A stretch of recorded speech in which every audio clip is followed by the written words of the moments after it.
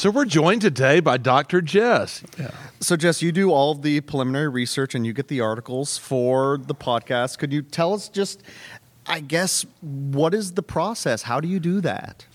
What is my process? I'm a pretty haphazard researcher, so I just kind of throw darts and see where things land.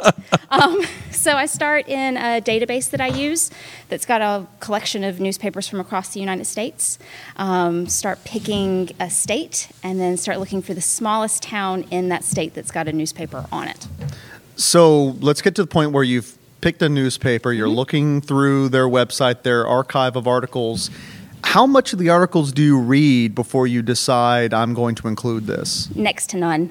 Headlines in like the first paragraph or so, and then I skim it to see if there's anything worthwhile, and then it goes into a pile.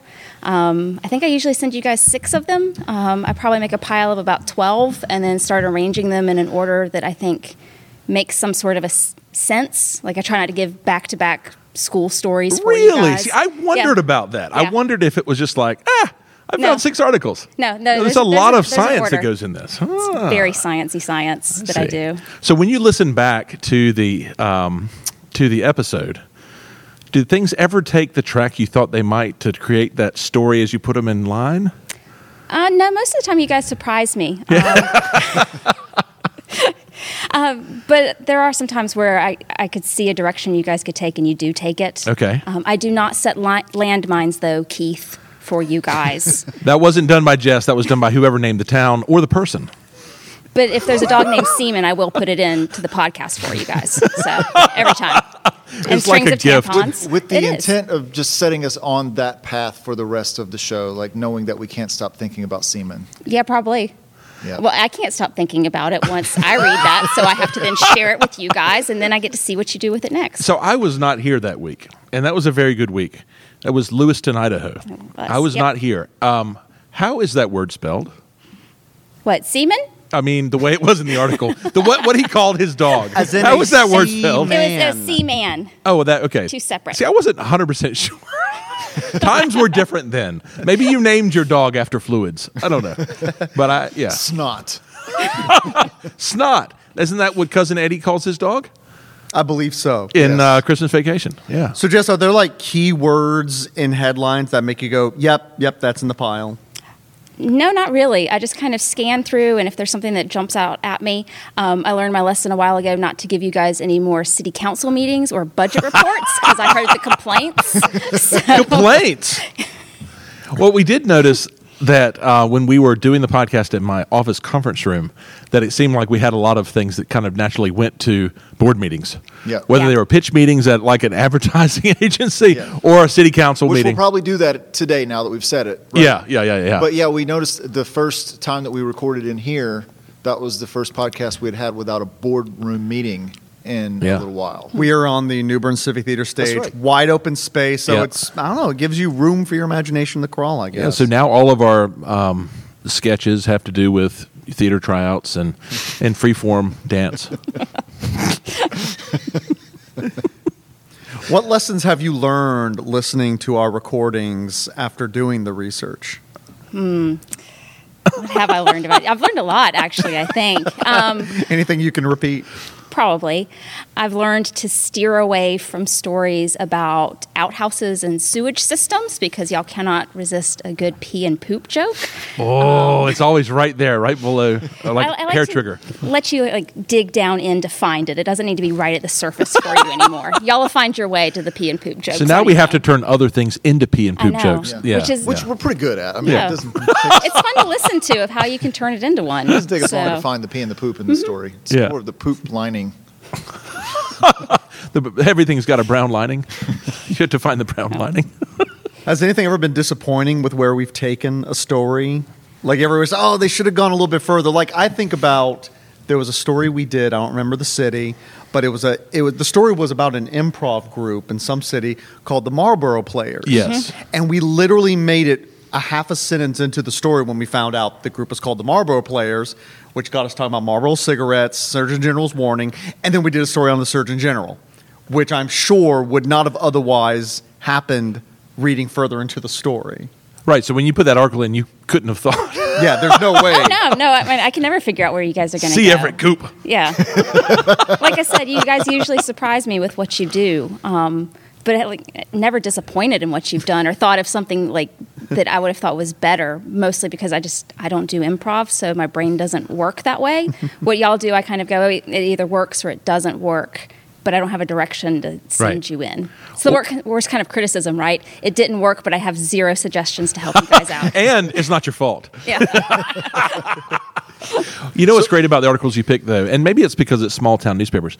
They are generally kind of nice, lighthearted type stories, generally, right? That's because that's what I give you guys. It's not what I find in my research. Oh, do I you weed find- out so much Yeah, murder. she actually has really? She goes to dark places doing the research. Yeah, She it's- sees things that we Oh, don't no. see. It is pretty awful sometimes. That so might make for a dark episode. it would make for a really dark episode. Yeah. I always get worried about giving you guys crime stories because they can turn really weird really fast. But I'd say for every article that I find that's workable for you, there's probably about 20 or so that are awful. Because those Just databases are full of a lot of stuff that would never work in any way whatsoever, right? Divorce records and property tax and Right. Yeah. And I'm sure that the articles that get the Obituaries. most yeah. hits are crime stories and high hitting, Yeah. sensational headlines. And typically, reporter follows elementary schoolers around a state fair. Probably doesn't get that many hits.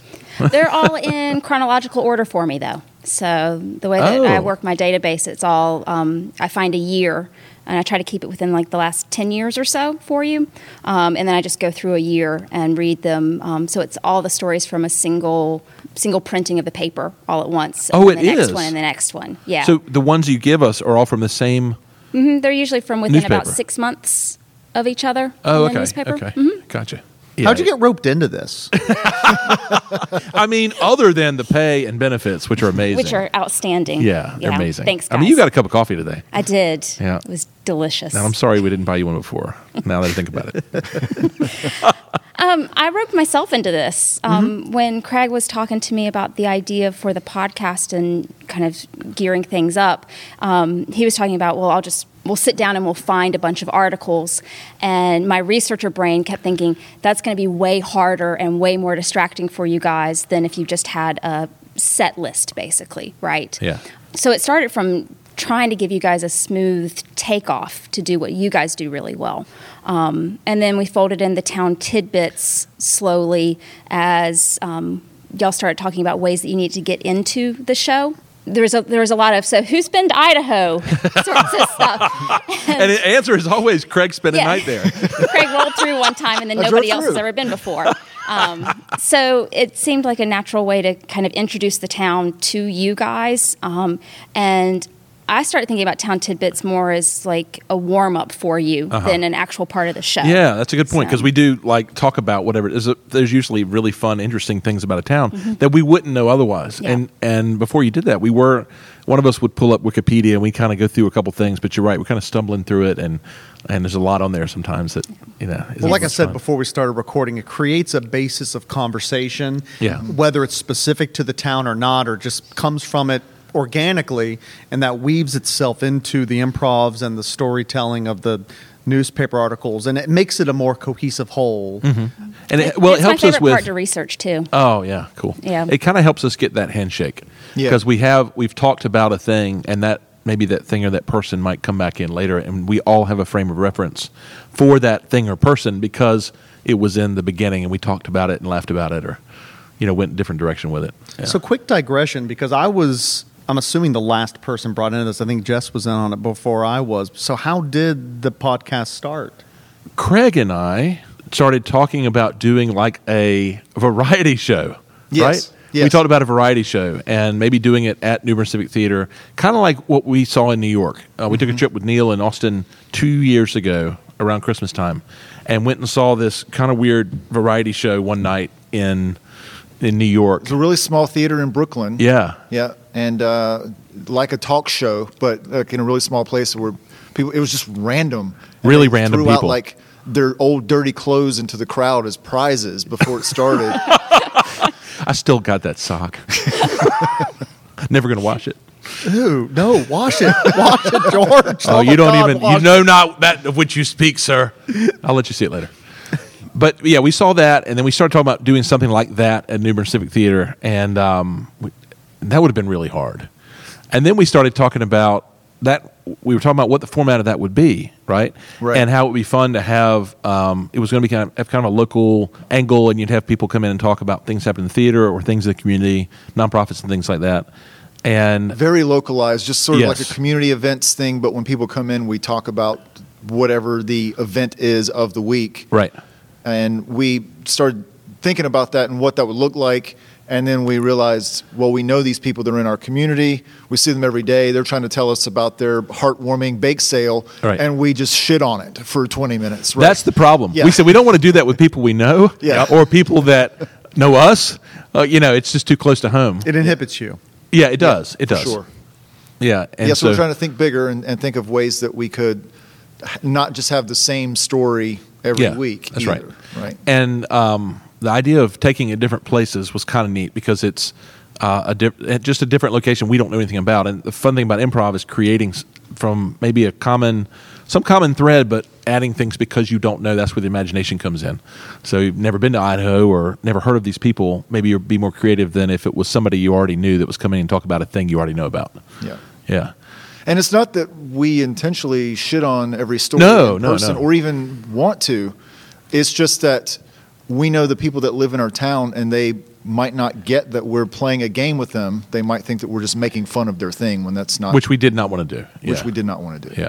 And also as a way to kind of work on long form. So we, through Walking Bathtub, we do a lot of short form. We started working on long form, and we kind of got together and said, that what are some other ways we could work on that? And then with the pandemic, that really helped because, Bathtub hadn't really had a show since February, other than we've done the Improv-a-thon, but we've kind of all, everybody's been looking inward and kind of staying away from people. Doing this at the theater here allows us to be separated and do this in a safe way. But it was kind of a way to try to hone that. So we all got the improv book, right? The from the Upright UCB. Citizens. Yeah. UCB. We all read it and we started going through exercise, and that's kind of how it got going, I think.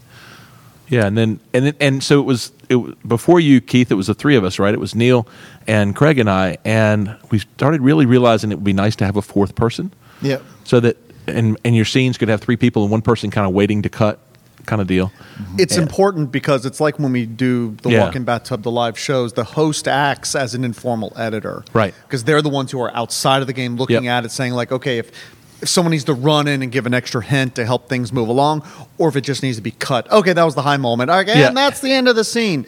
And when you have three people focusing on the progress of a scene, it's hard to objectively have that Yeah. part of your brain. Right. Yeah.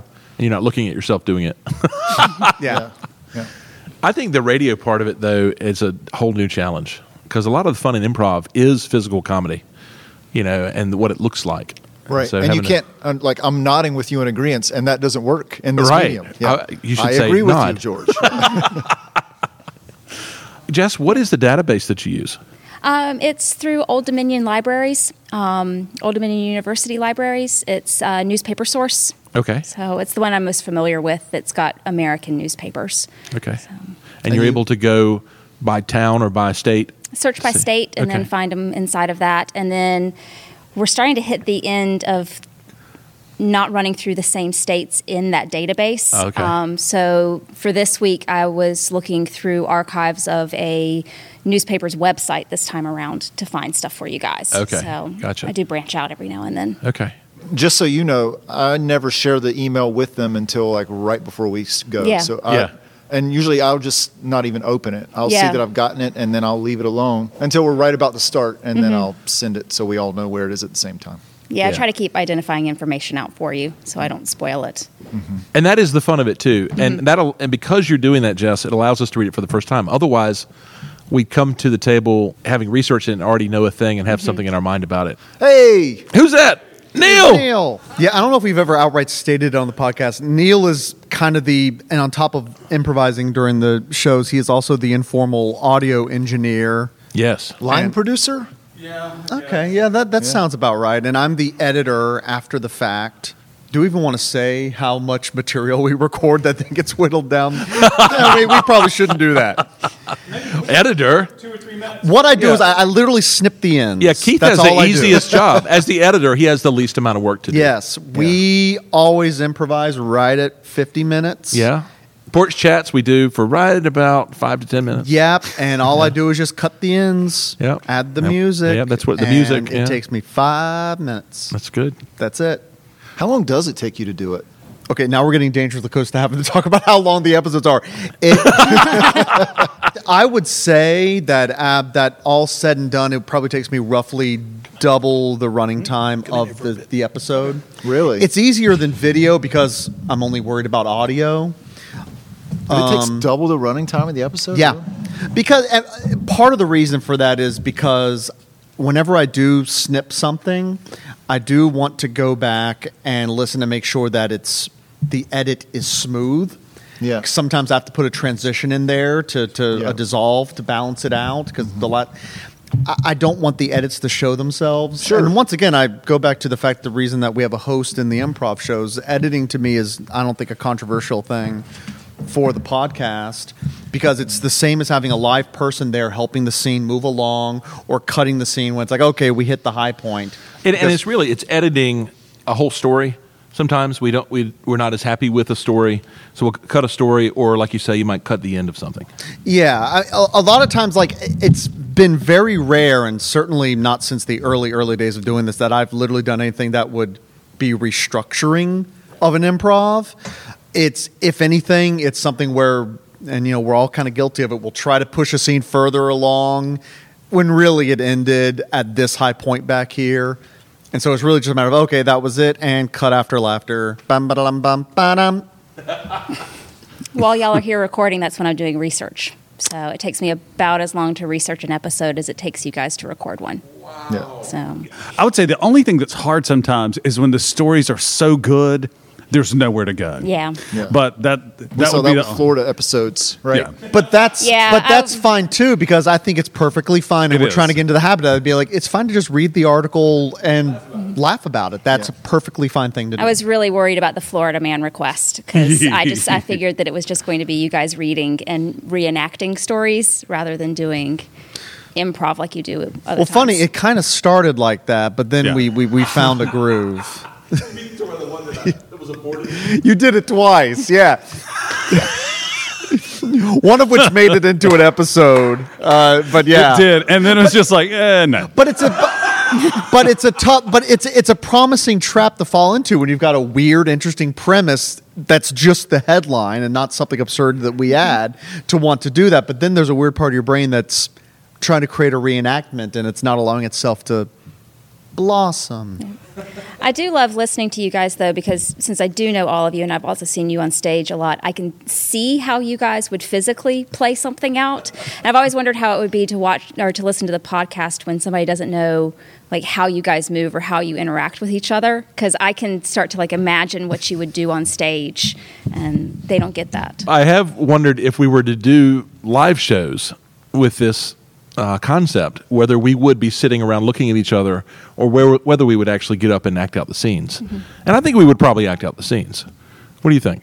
Well, if we're recording this for the podcast, we need to stay by Say, our I don't- microphones. You yeah, better I don't- not I don't get up think and so. move away from the mic.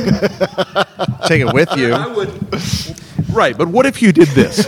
What if you walked One way to around? do it, yeah. What if you walked closely to Neil George and did like a microphone. He's walking about the stage, and Neil Yes, is we desperately would- trying to save the equipment. That's exactly how we would act it out. We would carry our microphone stands around with us everywhere we go. So we also now know what the problem is with these mic cables, because George is trying to walk 30 feet on a 10-foot mic cord. So no, George, no, we would not. For the reason you just demonstrated. So I'm over here holding the cord, telling the guy with hearing aids, stop that. wait, stop, that. Oh, well. How about a round of applause for Dr. Jess, everybody?